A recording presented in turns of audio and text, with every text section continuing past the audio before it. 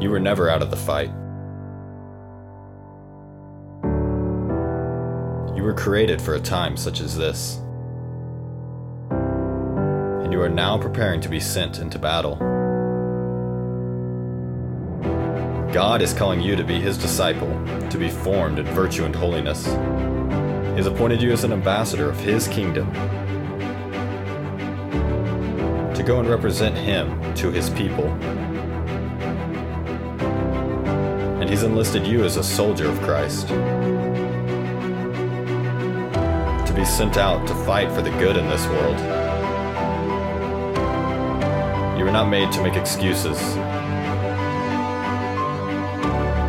It's time for you to take extreme ownership for your life, for all of your life. It's time to rise up and finally be the man or woman you were created to be. Follow God. Lead others. And never surrender. It is time to begin seeking excellence. What is going on, everybody? This is your boy, Nathan Crankfield, coming at you live on Friday, October 7th, with your weekly roundup from this past week. So very excited to dive right in to some news and random stuff that's going down this week. And then we're going to read the gospel for Sunday's reading there at the end of today's episode. And so, like I said, last week, if you listened to the first weekly roundup I ever did last week, the goal is to keep these like fairly punchy. And so I'm going to actually try to do that. We'll see how well that goes. But we're going to start. I have a bunch of stuff to share. First, when I was kind of looking at this today, I was kind of like, man, I don't really feel like I have good stuff to share and like really much happened this week. And I think it's because, my mom's been in town. And so like I haven't been watching Ben Shapiro and the Rubin Report and Matt Walsh and scrolling and stuff as much. And so I felt like I was limited, but just a few quick searches on some things really cleared that right up for me. So that's pretty fun. Now we are going to look here first. Just a little update on Hurricane Ian. If you did not know this, because I did not know this before Googling it this morning, but the death toll has risen in Hurricane Ian. So we've now got, if you're watching, I am going to attempt to upload this to YouTube. I know I've said probably 50 times in the last year, if you're watching this on YouTube, you can see, and then I never upload the videos to YouTube. So that's pretty lame. So I'm going to actually try to do this, but in theory, Riverside should be sharing my screen right now. But you can see here, we've got 109 people have been reported killed by the hurricane in the U.S. So 105 deaths in Florida, and then you got another 4 deaths in North Carolina. And so super sad. Definitely pray for the families, pray for those who have passed away in all of this. It's just been crazy. And obviously 208,000 power outages in Lee County alone. And then you got another 75,000 power outages in Charlotte County. And then outages also in plenty of other counties as well. And so 400,000 people in Florida were without power, it says, actually. Dang. So pretty nuts. So that's pretty crazy. You can see here some pictures and stuff. Just lots of wreckage. And I think for those of us who don't live in hurricane zones, I remember being pretty impacted. I can't remember the name of the hurricane it was like September of 2018. I can't remember the name of it, but it was pretty nuts. In North Carolina, we got like a week off of work from when I was at Fort Bragg in the Army. And so, yeah, super sad to see this. But for those of us who are far away from hurricanes and things like that, you don't really think about how damaging this is. You see this a lot when there's like fires and stuff like that. But this is, obviously just super tough. And so, prayers for those who have, experienced this and are kind of going through this. It's a tragic thing to witness. So, jumping right ahead here, this is something that, I don't know how many of you know this, but my father-in-law works in oil and gas. I've often considered having him on the podcast. There's a couple podcasts that he's been in on this other one called the Power Hungry podcast. And he just recently did one that I still need to listen to, but I will also link that in today's episode because it's really powerful stuff. And this is what this here article kind of hits on. So this is from the Daily Wire. Title of the article is "Energy Crisis Threatens European Countries Ahead of Winter." Now, if you want to hear some doomsday stuff, you should really listen to that Power Hungry podcast with John Harpole and Robert Bryce. Really powerful stuff. Just hearing about what's ahead for people in Europe. I mean, it's extremely scary. And this is the kind of stuff, this kind of like dark side, if you will, of environmentalism often goes underreported and unknown, right? Undercovered. And so you can see here, it says, Europe is heading toward an energy crisis, and some economists are even predicting the continent will experience a serious recession. And so people are predicting a recession here in the United States, but they're really expecting stagflation in Europe, and just incredible vulnerability for this upcoming winter. So this guy is a former Obama advisor, Larry Summers, who said that he believes there's going to be stagflation in Europe. And then it's getting very serious over there. And so it says Germany is trying to finalize liquefied natural gas contracts with Middle Eastern producers, but Germany's gas storages are currently around 90%. But its economy minister said Monday that it will probably be empty after winter. Like, I mean, my father-in-law has said that he really predicts that like a quarter of Europe's not going to be able to afford their energy bills, which is just insane. And you see this with these like super environmentalists that hate natural gas and they hate oil. And despite how clean so much of natural gas is, it's really insane.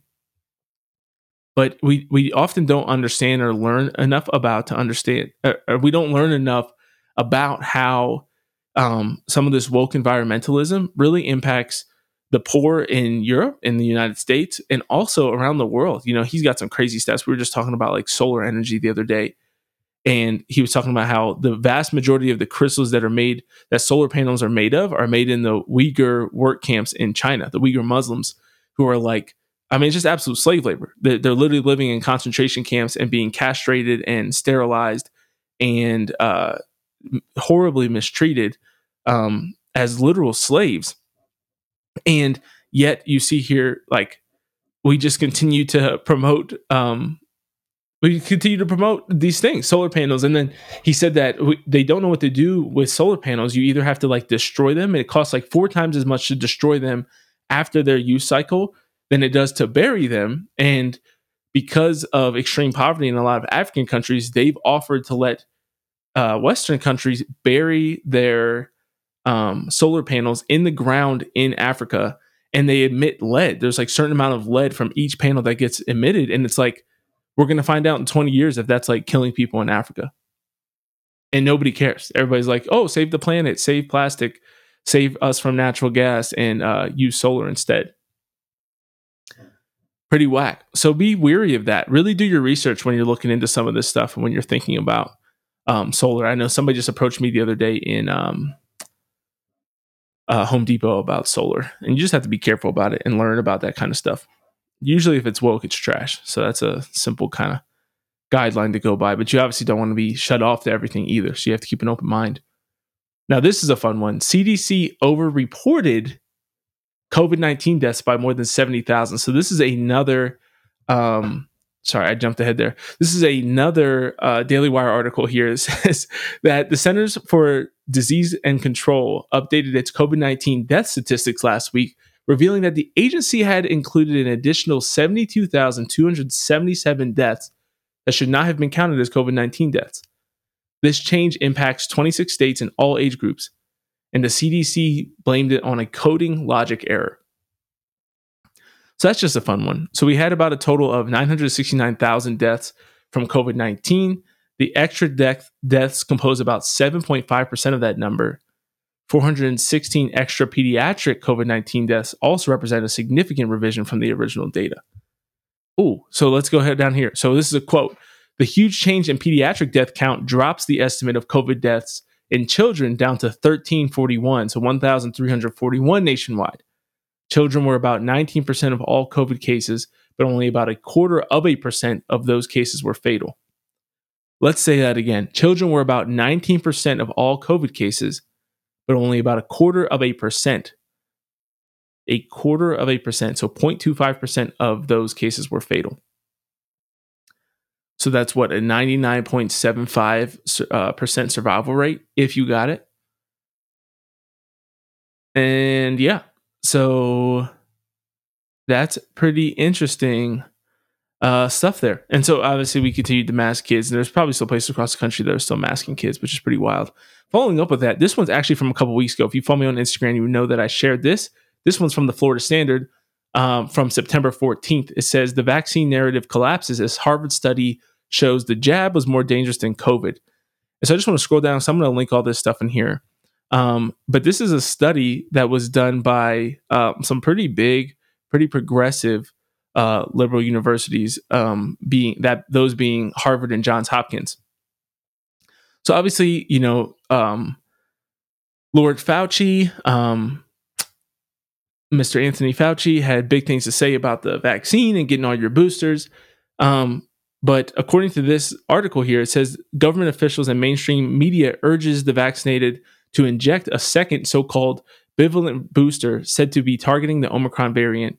It turns out that this substance hasn't been tested on humans, and the only animal trial that has been performed included 8 mice. I've killed 10 mice in my garage, so I could have offered them a few more mice to try that on.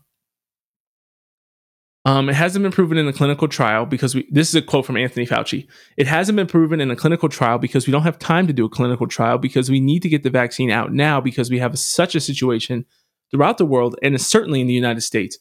We're having 400 deaths per day and up to 5,000 hospitalizations per day, said Sir Fauci. So now scrolling down here, you can see study worse says that it's worse than the virus. So this is a study, again, conducted by scientists from Harvard and Johns Hopkins. That's from the article. And you can click, there's a link in the study as well. So click into that article, click on the link in where it says a new study. I've read some of it a few weeks ago, but this is a quote from the abstract of that study from Harvard and Johns Hopkins. Quote, using CDC and sponsored reported data, adverse event data, we find that booster mandates may cause a net expected harm per COVID-19 hospitalization prevented in previously uninfected young adults.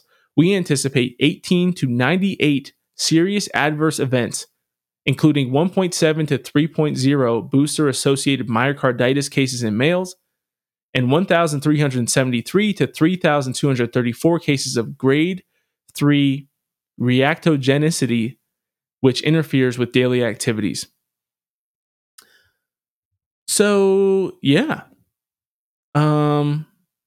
The CDC, so according to the Epoch Times, the CDC has provided false information regarding their tracking of adverse events caused by the vaccine. I remember when I posted this on Instagram and I had some little homie respond to me and said, this doesn't mean the vaccines aren't safe. It just means they're not as safe as, or this doesn't mean the boosters aren't safe. It just means that they're less safe than getting COVID.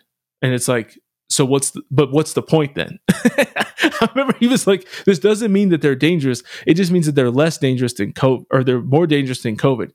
And it's like, okay, that's kind of like saying like, because I'm saying that somebody else is smarter than you, that doesn't necessarily make you dumb.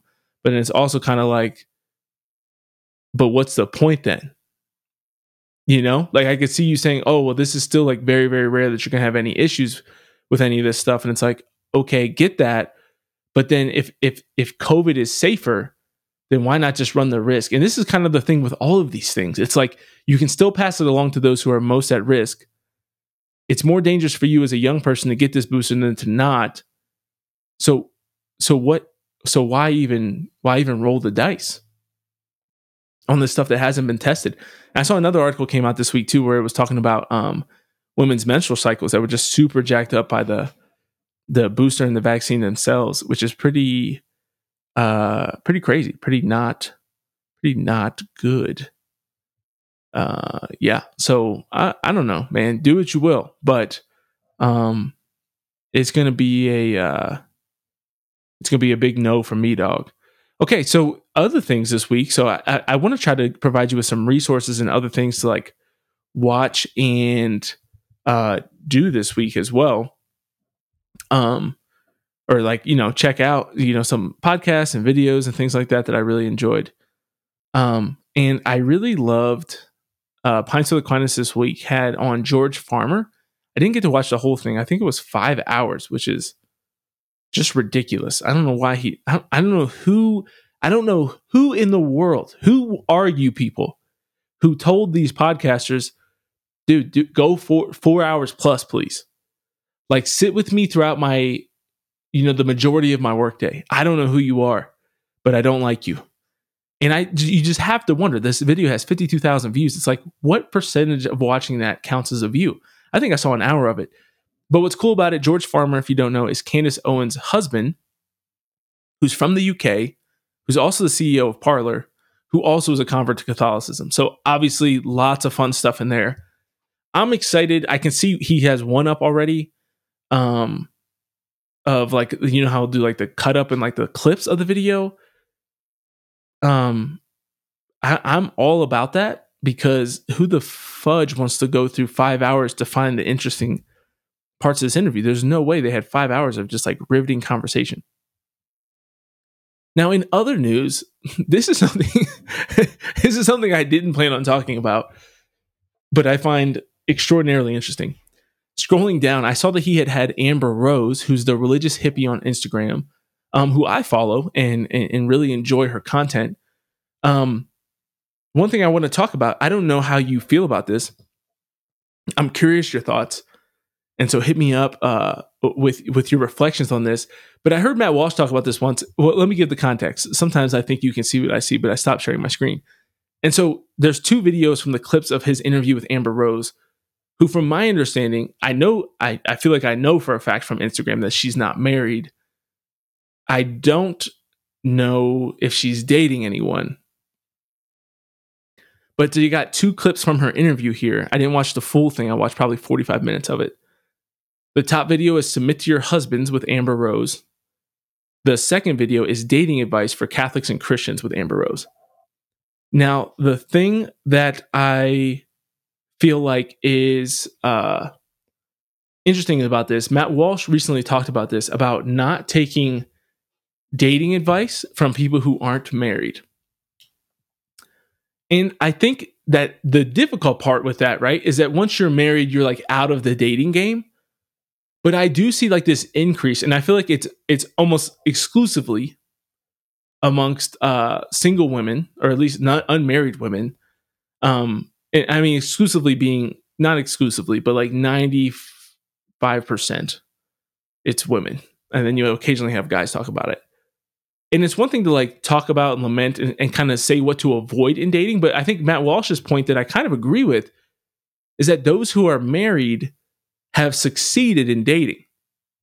And so like, if you you're giving advice, it's kind of like the whole concept of like, you don't take financial, like I wouldn't want a financial planner who's like broke, right? Like not investing or not having any success in investing. I wouldn't want a physical trainer who's like overweight and out of shape. It just like doesn't make a ton of sense. But the internet has kind of opened up this place where you do have a lot of people who are really out of shape, not just like having a fitness account and like talking about their journey, but like truly coaching people. And not people. It's one thing if you're out of shape and you were 500 pounds, now you're down to 300 pounds. Into the outside world, you look like you're still out of shape, but you have a lot of advice and insight to offer. And some people obviously have been overweight and then they got into shape, and then maybe they gained weight because of an injury or something else. Now they're getting back into shape. And so we might not always see that. So that's why you got to be careful about when you judge. But there's undoubtedly a large group of people out there who have never lost weight or ever been in shape that start fitness accounts and are like giving people fitness advice. And it's like, for what though? And so it's such a dangerous game. And that's why you have to be careful not to judge people like that. But then there's like the objective ones where it's like, okay, how do we kind of balance this? How are we talking about submitting to your husband when you don't have one? What advice do you have to offer? I mean, there's stuff from books and things, I guess, that you could reiterate, but like you wouldn't have a single woman come into a conference for married women and give a talk on marriage. So why we get into this like super deep discussions, debates on marriage as unmarried people, I don't really understand. That was part of like when we did the Holy Happy Hours and we had the panels, like I really wanted to have people in different stages of life, right? So it was like a single person, a dating person, engaged person, and a married person. And we did that kind of with the women's panel, I remember, and the men's panel actually, except we had a priest, I think an engaged man, a dating, and a single man. But it's like that. I don't know. I don't really have like a super hot take on it. It was just kind of funny that I saw these as the next two videos, and that those were the two that he drew out of that interview: dating advice with Amber Rose and submit to your husband with a single woman. I don't get it. So, what are your thoughts? Do you think that should single people be giving dating advice or marriage advice? I think you can. My initial thought is that if you're single, you can give advice on avoiding the pitfalls and telling people to stay off, certain dating apps that might just be bad and be a bad place to go. But there is at least something to the idea that if you have not crossed the finish line, if you have not achieved the goal, then giving advice on the goal is somewhat sus at a minimum. All right, so moving on, we have what I thought this was probably my favorite story of the week, because as my lovely wife can attest, I called this big time. So if you don't know, Bros came out last weekend. If you're like, Nathan, what's Bros? Because you are a normal person that didn't hear about this movie, good for you. But I'm about to tell you. So Billy Eichner, who is Billy, this is so good. Billy Eichner, who is most famous for being like the 13th most popular and number 1 most annoying character on Parks and Rec. That's who Billy Eichner is. I don't even remember the character's name. I just remember him from the show. And he was occasionally mildly funny. But that maybe I'm wrong for saying that's what he's most known for. That's what he's most known for me and everybody who I know. So I don't know. I guess I don't represent the population. Or perhaps maybe I do, as you're about to find out. So Billy Eichner released and talked about at the, I don't know, some stupid ass Hollywood award show where they applaud themselves for making movies and living lives and doing things that none of us support, condone, or enjoy at this point. At one of those award shows, he went off about how they were making this historic new film, and it was going to be the first ever gay rom-com. And unlike other gay movies that appropriate gay culture by having straight actors play gay men or women, this one was going to be authentic. And they were going to have gay people play gay people in a gay movie. And everybody was going to love it.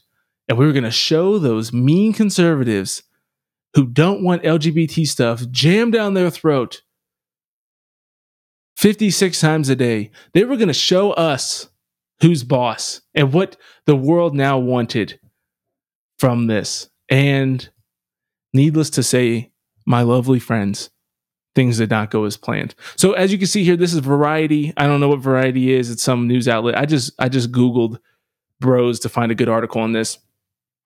Variety says, there's my dog walking around for no reason. She just jumped up scared of her dream or shadow or I don't even know what, my excitement. Back to Variety. It says Billy Eichner's Universal backed. So this was a Universal film. Bros flopped at the box office during its opening weekend with a $4.8 million bow, about half of the $8 to $10 million that the studio projected. Now understand that $8 to $10 million is pretty low. So they were looking at it being like half what other like pretty successful, not crazy successful, but like decently successful movies. They Universal estimated and projected the numbers to be half what other decent movies do. And it got half of that, which is pretty incredible. Eichner, in a viral tweet, basically blamed straight people and homophobia for people not coming up to see the movie. So he said that straight people, especially in certain parts of the country, just didn't show up for Bros, and that's disappointing. And so, so he said that Eichner said that some straight moviegoers weren't interested in the material, while homophobia about two men falling in love also likely figured in. Yeah, I don't understand. So how you blame homophobia? I think this is really interesting because this article goes to talk about why it failed, and it says the star power just wasn't there, and this is something that I'm talking about. So leading stars Billy Eichner and Luke McFarlane, it's like the author of this article is like, who the hell are these people? Another movie, a horror film called Smile, grossed $22 million in its opening weekend this past weekend. Bullet Train opened at $30 million with Brad Pitt starring in that, and Viola Davis's movie The Woman King got off to a $19 million start, which people were all talking up in arms about that. About this is a black female lead in a movie, and you have to go see it and support it. And people apparently did. $19 million. Dude, Bros brought in $4.8 million. That's like a quarter of what it cost to make the movie, from my understanding. It's wild. So then it said the marketing prioritized the film's importance over the film's comedy. And that's the issue with woke things. They're not funny. Progressives aren't funny. This is like this goes back years when we talked about the left can't meme. Woke things are just simply not funny.